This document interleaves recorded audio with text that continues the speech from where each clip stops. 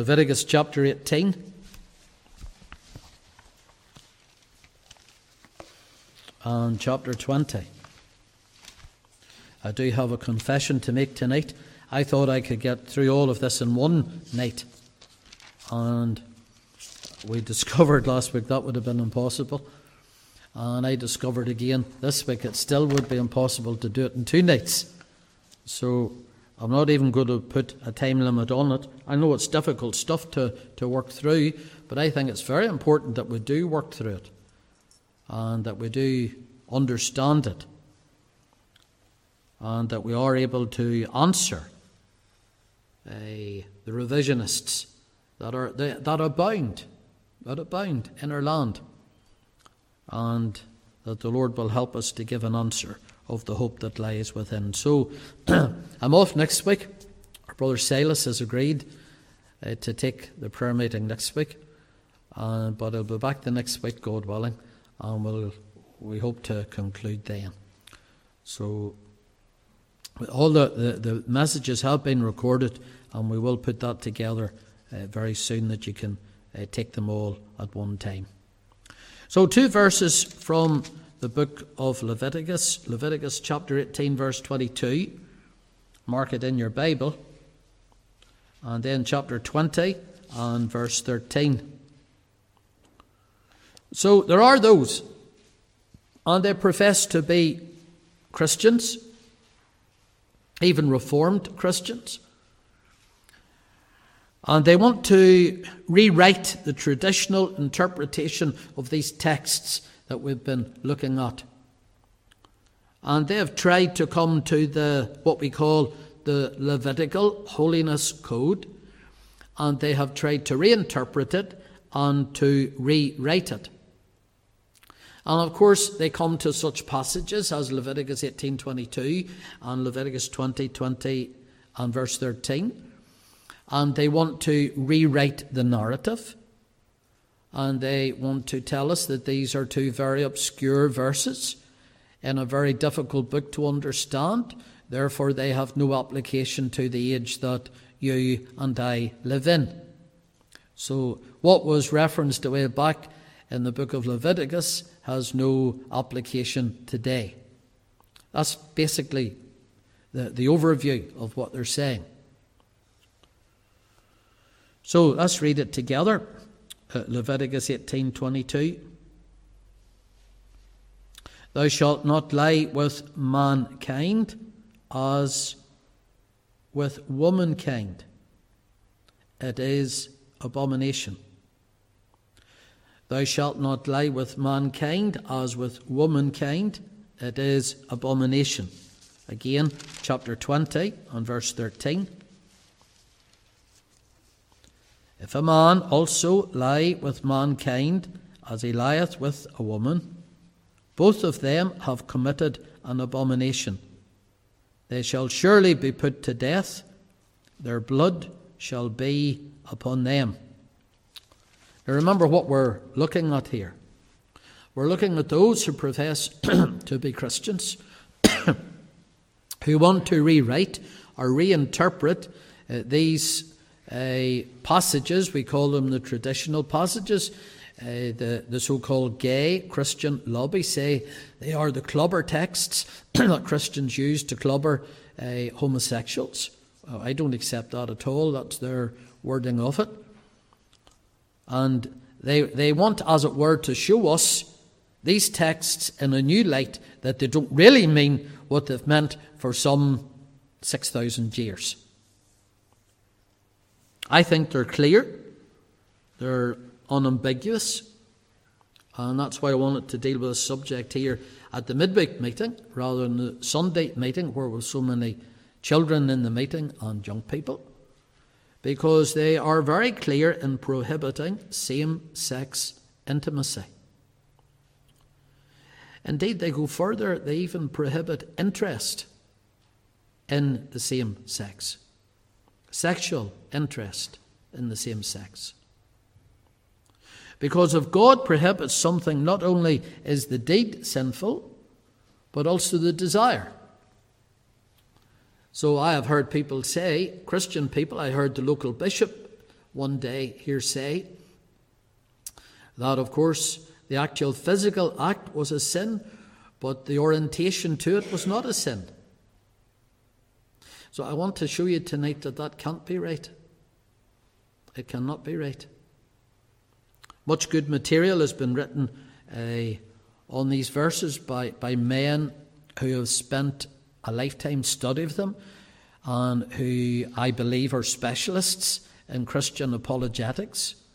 Apologetics is not something that we in the Free Church really have ever majored upon, but I think that is a weakness in our witness rather than anything else. So I would encourage you to read Christian apologetics. You will learn much from it, how to defend your faith.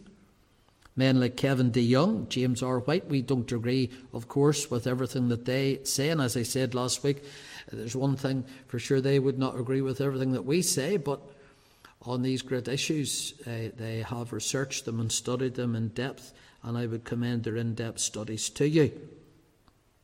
So unsurprisingly, the revisionist has also had to recycle, as it were, the meaning to suit the homosexual sodomite lobbyists. And we're going to try and work through them. We'll discover first what they mean, the traditional interpretation, the conservative traditional interpretation. And then secondly, we'll look at how they've been reinterpreted. And then we'll look at the counter-argument. And all as simply as is possible to do. So to understand these verses, we ask two questions. What is the sin forbidden in Leviticus 18:20, 20:13? And the second question is, are these prohibitions binding on the church today?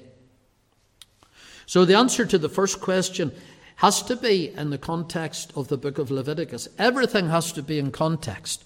If you're studying anything in the Bible, it has to be in context. I rarely take a verse out of context, or I'll put it like this, I would rarely deliberately take a verse out of context. Maybe others might see it differently than I do, but I would always seek to put it in the context. So we have to put these two verses in the overarching context of the book of Leviticus.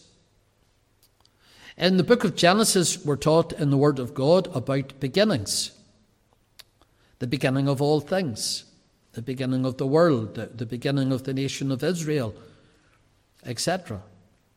In the book of Exodus, we're taught about redemption. How God brought up his people out of Egypt under redeeming blood. And all of that wonderful imagery of the pilgrimage toward the promised land. But in the book of Leviticus, we're taught about God's holiness. And we're taught about how a redeemed people are expected to lead holy lives. We cannot take away from the context of what we're studying. As DeYoung rightly points out, the whole system of Israel's worship assumed the holiness of God as its starting place.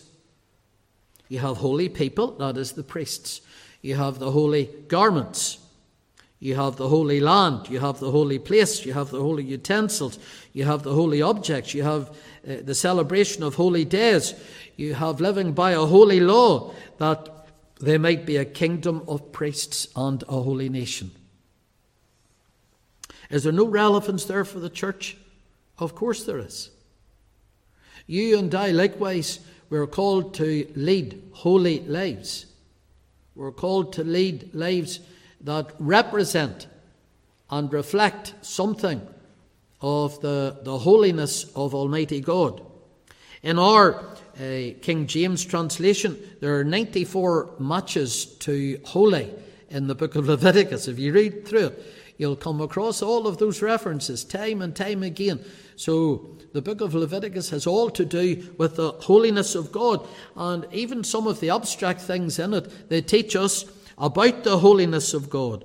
Because the book of Leviticus, chapter 17 to 27, came to be known as the holiness code of Israel. It was how Israel was to live a separate, sanctified life amongst the heathen nations that were round about them. Chapter 18, it's all about holiness as it relates to the family and as it relates to sexual activity. And in this chapter there are some red lines drawn. So, could we just outline the red lines without reading underneath the red lines? Verse 16, incestuous relationships are forbidden. Verse 18, the taking of a rival wife is prohibited. Verse 19, coming into contact with a menstrual woman is unclean, ceremonially unclean. Not unclean in the sense that it was sinful, but ceremonially unclean. Verse 20, adultery is forbidden. Verse 21, child sacrifice is forbidden. Verse 22, homosexuality is forbidden. Verse 23, bestiality is condemned as a perversion. And then verse 24 to 30, the warning is given. If they became unclean by such contacts, they would be driven out of the land, just like the nations, the heathen nations of Palestine that went before them. So there is no reason to qualify the prohibition in verse 22 any more than any of the other sexual sins that are mentioned. So how can we reinterpret verse 22 and then not reinterpret all the other red lines that are drawn in Leviticus chapter 18? Notice that the generic term mankind is used, Adamic man. The phrase as with womankind takes us back to God's created order. Everything will go back to the book of Genesis. In this church, we've spent a lot of time over the years preaching from the book of Genesis because it really is the book of beginnings. All the great, deep theology of the Word of God is found in those first 11 chapters in the book of Genesis. We can't get away from it. And so we are referred back here to the book of Genesis once again. Men were designed to have sexual relationships with women and not with men. And the seriousness of the sin is underscored in that it was worthy of the penalty of death, because this was a theocracy.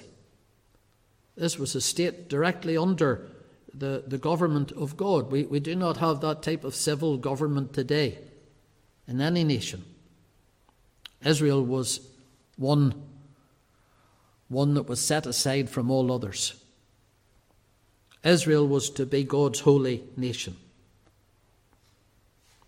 The sexual ethics of God's ancient covenant people, they were meant to be different from the pagan nations that were round about them.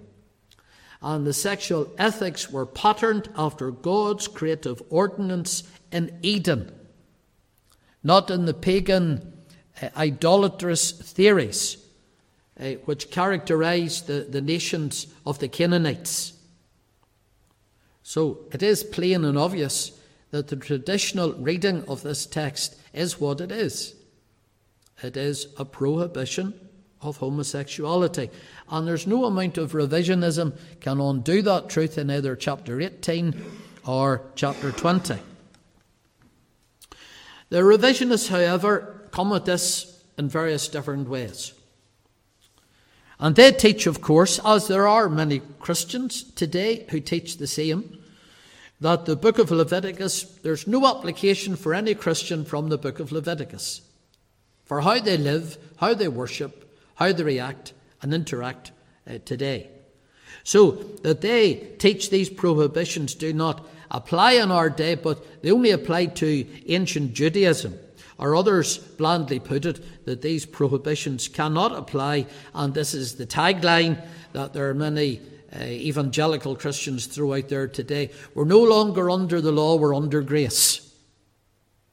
As if by meaning of that under grace, you don't have to recognize the law of God, because that's the consequence of that. So it must be remembered that the prohibitions, they do not, brethren and sisters, they never did, and they do not today, and they never did, apply just to geographical Israel. Divine judgment had already befallen upon the nations who had possessed Canaan before the tribes of Israel took possession. You can read that in chapter 18, verse 24 to 27. Now, there are others who come at this from this revisionist lobby, and they love to point out the things from Leviticus that are no longer practiced today. So, of course, it states here that to lie with mankind as with womankind is an abomination. And then you will get this thrown up to you at all the times. Look at all the other things in the book of Leviticus that are labelled and said to be an abomination. And so they raise these, as it were, lines of argument from other practices in the book of Leviticus. So a few of the favourites are, what about wearing mixed fabrics? So the Israelites were not allowed to wear garments of mixed fabrics. What about eating shellfish? What about eating pork?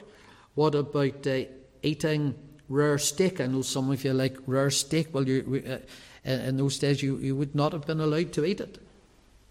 What about the ownership of slaves?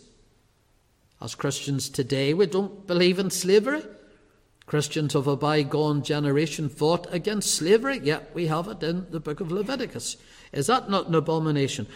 And so when the gay lobbyist throws all of those things to the unsuspecting Christian, they're taken off their guard and they stutter and they step back and they slink away from these verses as if well, maybe you're right. Maybe they have no relevance today after all. And of course the argument is that there are Christians, and sadly it's right, there are Christians who cherry pick the Bible. And they say you're cherry picking just 2 verses out of the whole ancient book with many difficult things in it to understand. So we'll go back to Matthew Vine again. Remember, we introduced you to him last week. And he poses the age-old question in his lectures and in his writings. Do you believe that it's possible to be a Christian and support slavery? If not, do you believe that Martin Luther, John Calvin, Jonathan Edwards were not actually Christians because they supported slavery? Now they've got you. Or have they? James White answered this. The topic of slavery is sadly very common and in our society epidemic, probably due to it's a word that starts emotions and ends thoughts. Slavery of all kinds has existed throughout human history and continues to exist even to this day. And failure to differentiate reasons for and types of slavery has led to widely inane ignorance of the topic. So, for example, slavery in the Hebrew Bible, the Old Testament, it was there, brethren and sisters. It was there. For example, when the tribes of Israel went to war, they were allowed to take as a gain of war into slavery those whom they captured. Even if you were an Israelite and you sold yourself into slavery, say you went bankrupt and you'd nothing to live on and your family was destitute, you could sell yourself into slavery. And therefore your owner, in capital letters, or inverted commas rather, was responsible to look after you and to look after your upkeep. But all of that, and we'll come back to it, all of that was very different from the slavery that existed in Rome, in Greek culture, because in the Hebrew culture and setting, there was the year of Jubilee, when the slaves were set free. And of course, not every slave even that was set free wanted to leave his master. And some of them stayed and took the mark off the master. So when we look at slavery, even from the book of Leviticus, it has to be interpreted in the day in which it was in.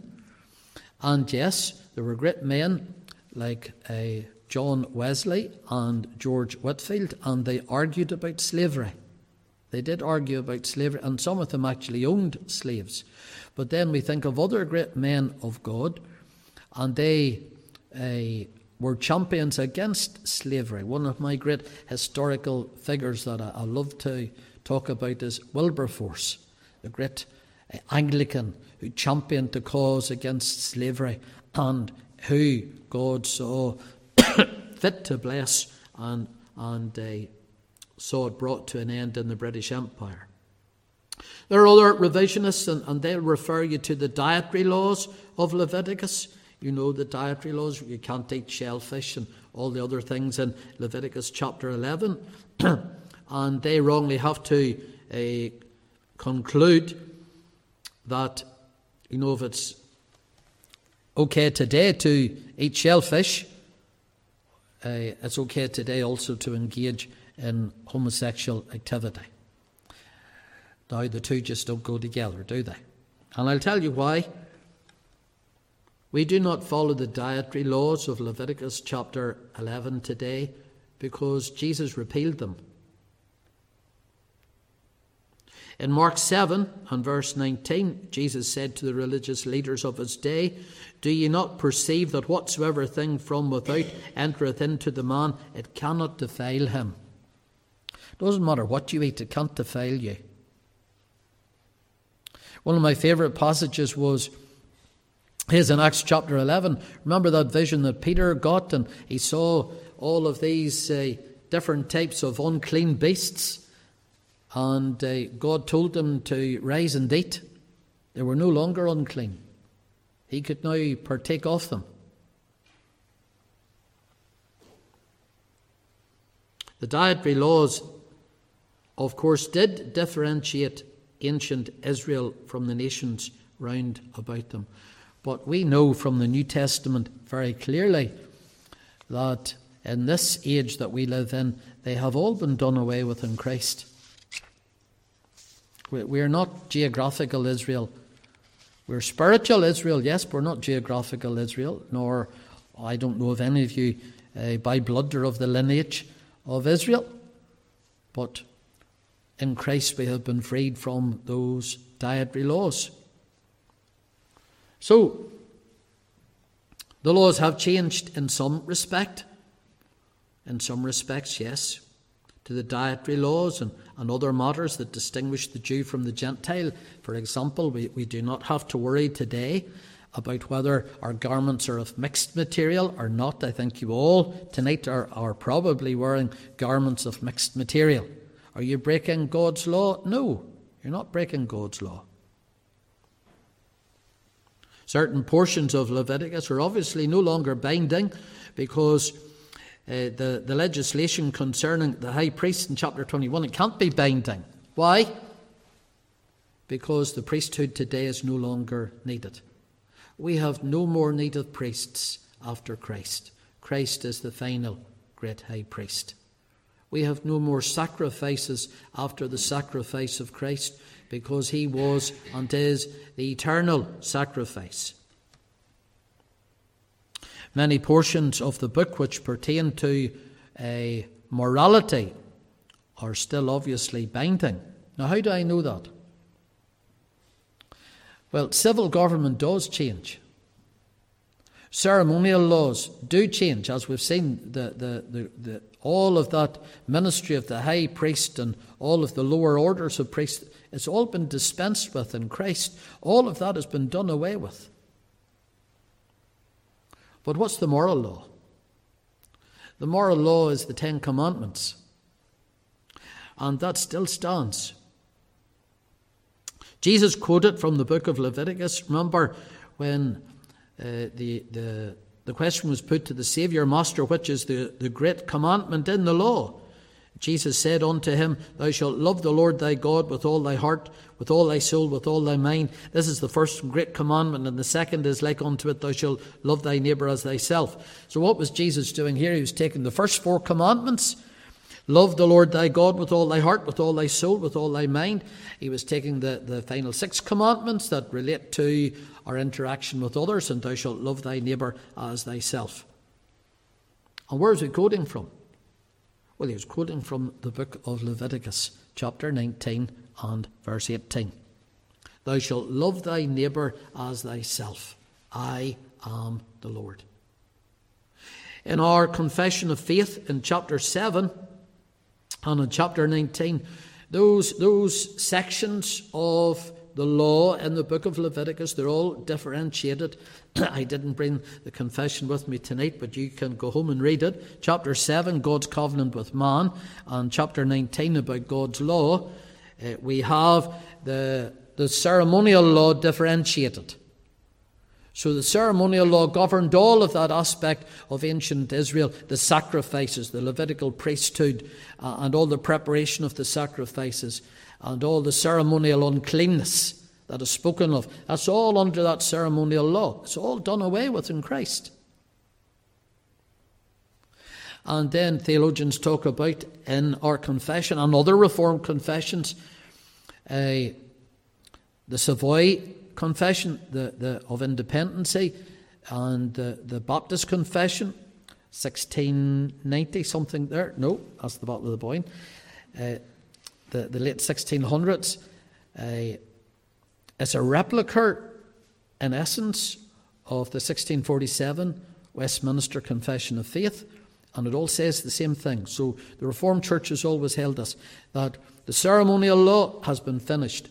The civil law, which governed the nation of Israel, cannot govern Gentile nations, because we're not a theocracy. We're governed different ways, but we're not a theocracy. We're not directly under Almighty God. That's why we don't put people to death for these sexual sins as they did in Israel all of those years ago. But what are we under? We're under the moral law, because the moral law of God is unchanging. Morality never changes. If it was right for Adam and Eve to love the Lord their God with all their heart, with all their soul, with all their mind, with all their strength, it's still required of you and I tonight.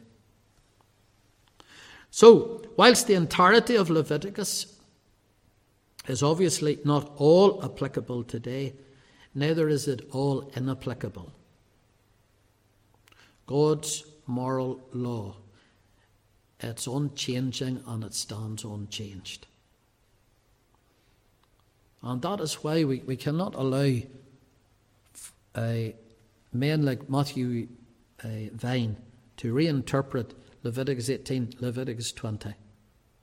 We would be failing God. We would be failing the souls of those indicted by those texts if we let go of them. So, there are 2 texts there. We looked at Genesis 19 last week, Leviticus 18, Leviticus 20. So there's the 4th area. We'll move on to it tonight, and we'll finish in this one. The 4th passage, which the revisionists, the homosexual apologists have tried to revise, is that great chapter in the book of Romans, chapter 1. Go with me there, please. Romans, chapter 1. Again, I can only give you an outline of this here. But Romans chapter 1, verse 26-27, it says, For this cause God gave them up unto vile affections, for even their women did change the natural use into that which is against nature, and likewise also the men, leaving the natural use of the woman, burned in their lust one toward another, men with men, working that which is unseemly, and receiving in themselves that recompense of their error which was meet. So again, the literal, conservative, traditional meaning is unambiguous.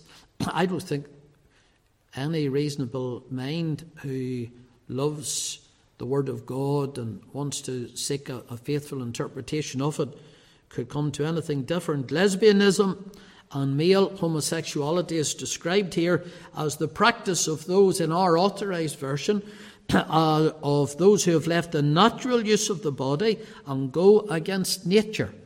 Stronger than that, it says, burning in their sinful lusts one toward another, men working with men that which is unseemly. William Hendrickson, in his famous commentary, he defines what is meant by the use of natural, simply as natural intercourse. The general reference to sexual sin is very specific. It is homosexuality and lesbianism that is referred to here. Hendrickson is very plain. It is clear, he said, the apostle is censuring the willful practice of homosexuality or sodomy. According to the plain teaching of Scripture, sexual intercourse was intended for a husband and wife, for no one else. All else is contrary to God's will, and it's in conflict with the Creator's intention. Why, as a church, do we have to apologize for that? We do not need to apologize for that. We need to stand firm upon it. As has well been said, when man forsakes the author of nature, he invariably also forsakes the order of nature. Now again, we have to put everything in its historical context. I was reading John MacArthur. He has written extensively, of course, in this too. And he writes history, of course, shows that homosexuality was common in first century Rome. Rome, of course, imbibed it from the Greek culture. And it's often spoken of without a sense of shame by Roman writers. Homosexuality was prohibited neither by religion or law in Rome and was acknowledged. At times, the Roman Empire specifically taxed, approved homosexual prostitution, and even gave boy prostitutes a legal holiday. Same-sex marriage was legally recognized, and even some of the Roman emperors married men.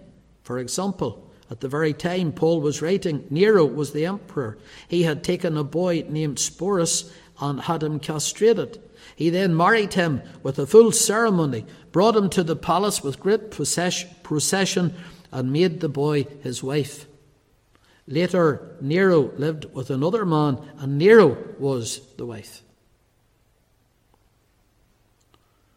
So today, as a land, what have we done?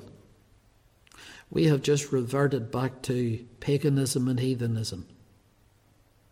Our Christian heritage has been sold for paganism and heathenism. But there was one nation amongst all of this immorality, and one culture in which this sin was seen for what it was, a sin against the Creator. And that was in the little nation of Israel and amongst the Jewish diaspora. And we, of course, who inherit that Judean Christian morality, we ought to rejoice that that standard of morality had revolutionized the cultural practices of its day. There are modern church people today in the contemporary church, and they say that they make much ado of the fact the church has to be cultural, the church has to be sensitive to culture, the church has to be up to date. You hear all of these in vogue terms. Now I want to go back to the first century, and I want you to look at the church in the apostolic day. And was Paul cultural? Paul was anti-cultural. Paul was going in Romans chapter 1 against the culture of his day. The very emperor of Rome was living with another man in various perverse relationships. And Paul dared to write down the law of God and prescribe the law of God in a day in which the culture was against the Ten Commandments. So there's nothing new. There's nothing new under the sun. The church was never meant to be cultural, as it were, going with the current. The church was always meant to go against the current when it comes to these matters. We are counter-cultural. The church ought to be counter-cultural to the sinful norms of the day. And I don't see anything that can differentiate our stand in 2022. Romans 1 reinforces Leviticus, Genesis, rather than rewriting what we've already learnt from the Hebrew Scriptures. Paul, in verse 13 to 32, he concludes that homosexuality, just like idolatry, it is a rebellion, it is a rejection of the great design of the Creator. So in chapter 1, verse 16 and 17, the righteousness of God is revealed in the gospel. In verse 19, the wrath of God is revealed through the punishment of the unrighteous. Verse 19 to 20, I'm just scalloping through this. It teaches us that none are innocent, are wholly innocent. Why? Because none are wholly ignorant. Why are none wholly ignorant? Because from the natural world of creation all round about him, we're taught that there is a God, there is a lawgiver, there is a creator, and from the law of God written on the consciences and the minds of all of creation, the Bible teaches that all are left without excuse. The wrath of God is revealed in that those who rebel and reject God are handed over to greater iniquity. And we read about that, verse 24. This is the introduction really to verse 26, 28. Verse 24, wherefore God also gave them up to uncleanness through the lusts of their own hearts, to dishonour their own bodies between themselves. Dishonouring. And that wrath will be revealed further on the day of judgment, chapter 2 and verse 5. So Paul in chapter 1 explained how this revelation about God had been suppressed in three different ways. And you can't suppress the truth, and the sinful heart of man knows how to suppress the truth. Verse 21 to 23, they exchanged the glory of the mortal God for the foolishness of idolatry. Verse 24 to 25, a further downgrade is evidenced when they exchanged the truth and they accepted the lie. They exchanged the truth of God, of his creatorship, of his holiness, of his plan for mankind, and they accepted the lie. And that's what this world has done today. It has accepted the lie. As I said last week, I even in the past 15 years since I've come back from Kenya, I cannot get over really the change in society here in Northern Ireland. It is unbelievable that now we even have churches, or at least people within the edges of mainstream Protestantism here, and they're advocating for change. They're advocating for it. And they're trying to reinterpret all of these traditional texts of God's precious word. They have believed the lie. And when men believe the lie, God gives them up to further uncleanness and impurity. The word that's used here is associated with sexual immorality. Verse 26 to 27, there's a further progression into sin, because that's what always happens. You reject the Creator, you accept the lie. What happens? Well, you just go further and further from the Creator and from the truth and from his revealed will. And now we find society discarding the natural complementarian relationships between men and women for sexual relationships with those of the same sex. So it's clear from the writings of Paul that homosexuality is but one example, just but one example There are certain people, Christian people, and they want to make it to be the supreme example, but it's not. It's one example of the rebellion of the human heart that has turned from the worship of God to the worship of idols. There are those, and amongst the homosexual lobby, and they argue that what is alleged here, the subject is one of pederasty.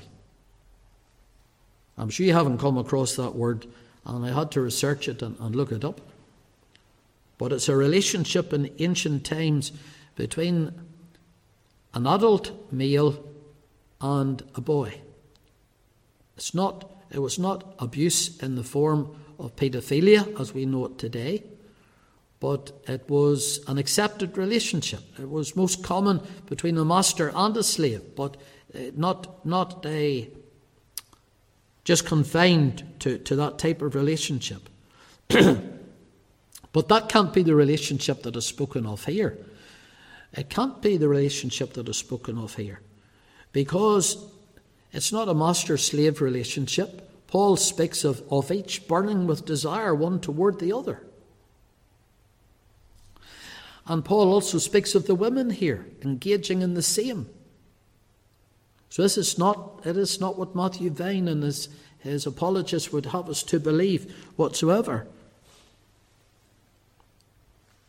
When man forsakes the author of nature, he inevitably forsakes the order of nature. And that's what's happened today in our little land. They have forsaken God. They have forsaken the order of creation. And they've got lost in moral confusion and chaos. What a plight we're in. We've never been as well off financially, and we've never been worse off morally.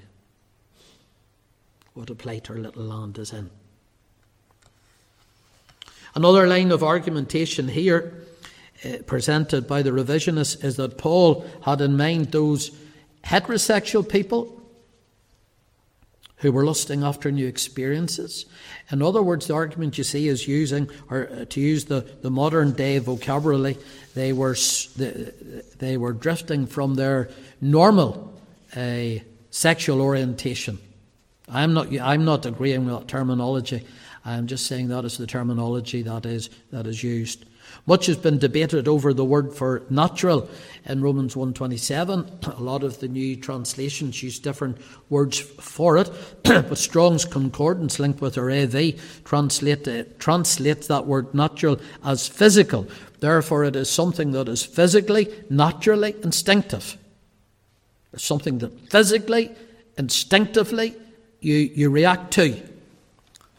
And thus it's clear that the problem is not excess lust, but it is still the giving up of the natural sexual complementarian relationship with the woman for a man, or the woman with a woman. So the context of Romans 1 again is linked in with the Genesis account. Isn't this amazing? It's all back to Genesis and the creation account. Verse 20, the creation of the world is referenced. Verse 25, the Creator is mentioned. Verse 23 is a reflection of Genesis 1 and 30. Kevin DeYoung, I think he points out very nicely in verse 23, the Greek in verse 23 mirrors the Greek Septuagint translation of the Old Testament scriptures in Genesis 1:26. So the Old Testament was translated into the Greek by 70 scholars, and many biblical scholars believe that is the Old Testament that was quoted so often even in the Gospels. It was widely used in those apostolic times. And it's just a reference back there to Genesis 1:26. So, Paul, in this context of Genesis 1 to chapter 3, he's emphasizing what? He's emphasizing again the male-female complementarian relationship. And we just have to stand here on this great principle. Homosexuality is sinful because it does violate the design of the great Creator. And verse 28-32 reveals the seriousness of that rebellion. And there's a long list of other sins there, and that's why I'm saying to you, there are certain Christian people like to lift this sin up above all other sins, but God puts it amongst his whole list here at the end of chapter 1. We'll not take time to read it there, but you read through it all. Verse 29, a real list there. Verse 30, verse 31, just a real description of a moral, corrupt society. And in the middle of it all, a prospering homosexual community. It all goes together. What addresses sin, men and women? What addresses the sin of adultery? The gospel. The law of God.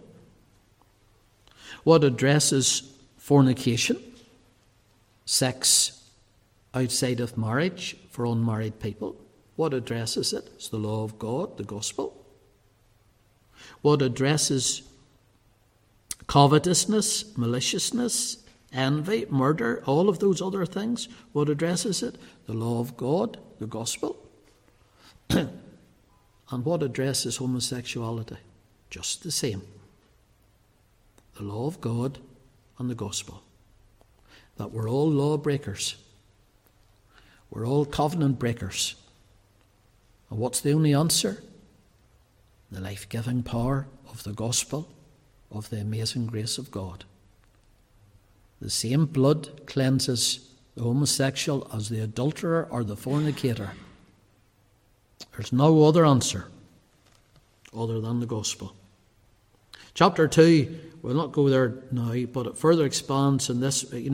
Paul, maybe he felt his Jewish readers would feel self-satisfied here, because these were sins that the Jews would attribute it to the Gentiles. But in chapter 2, verse 1 to 11, he reminded them there is no respect of persons with God.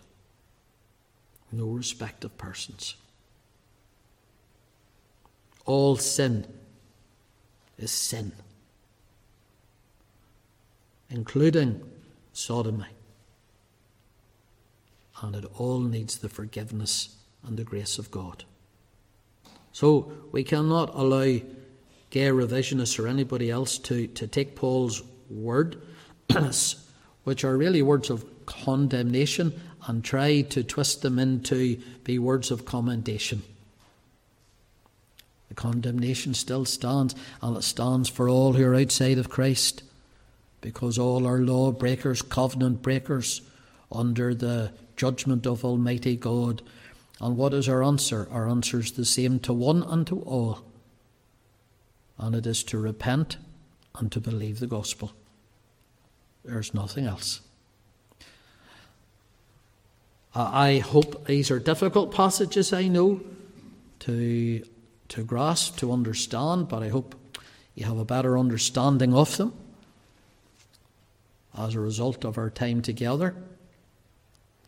And I hope, I pray, that God will give to us a greater love for those named under them, that will see them wonderfully delivered and saved by God's wonderful grace.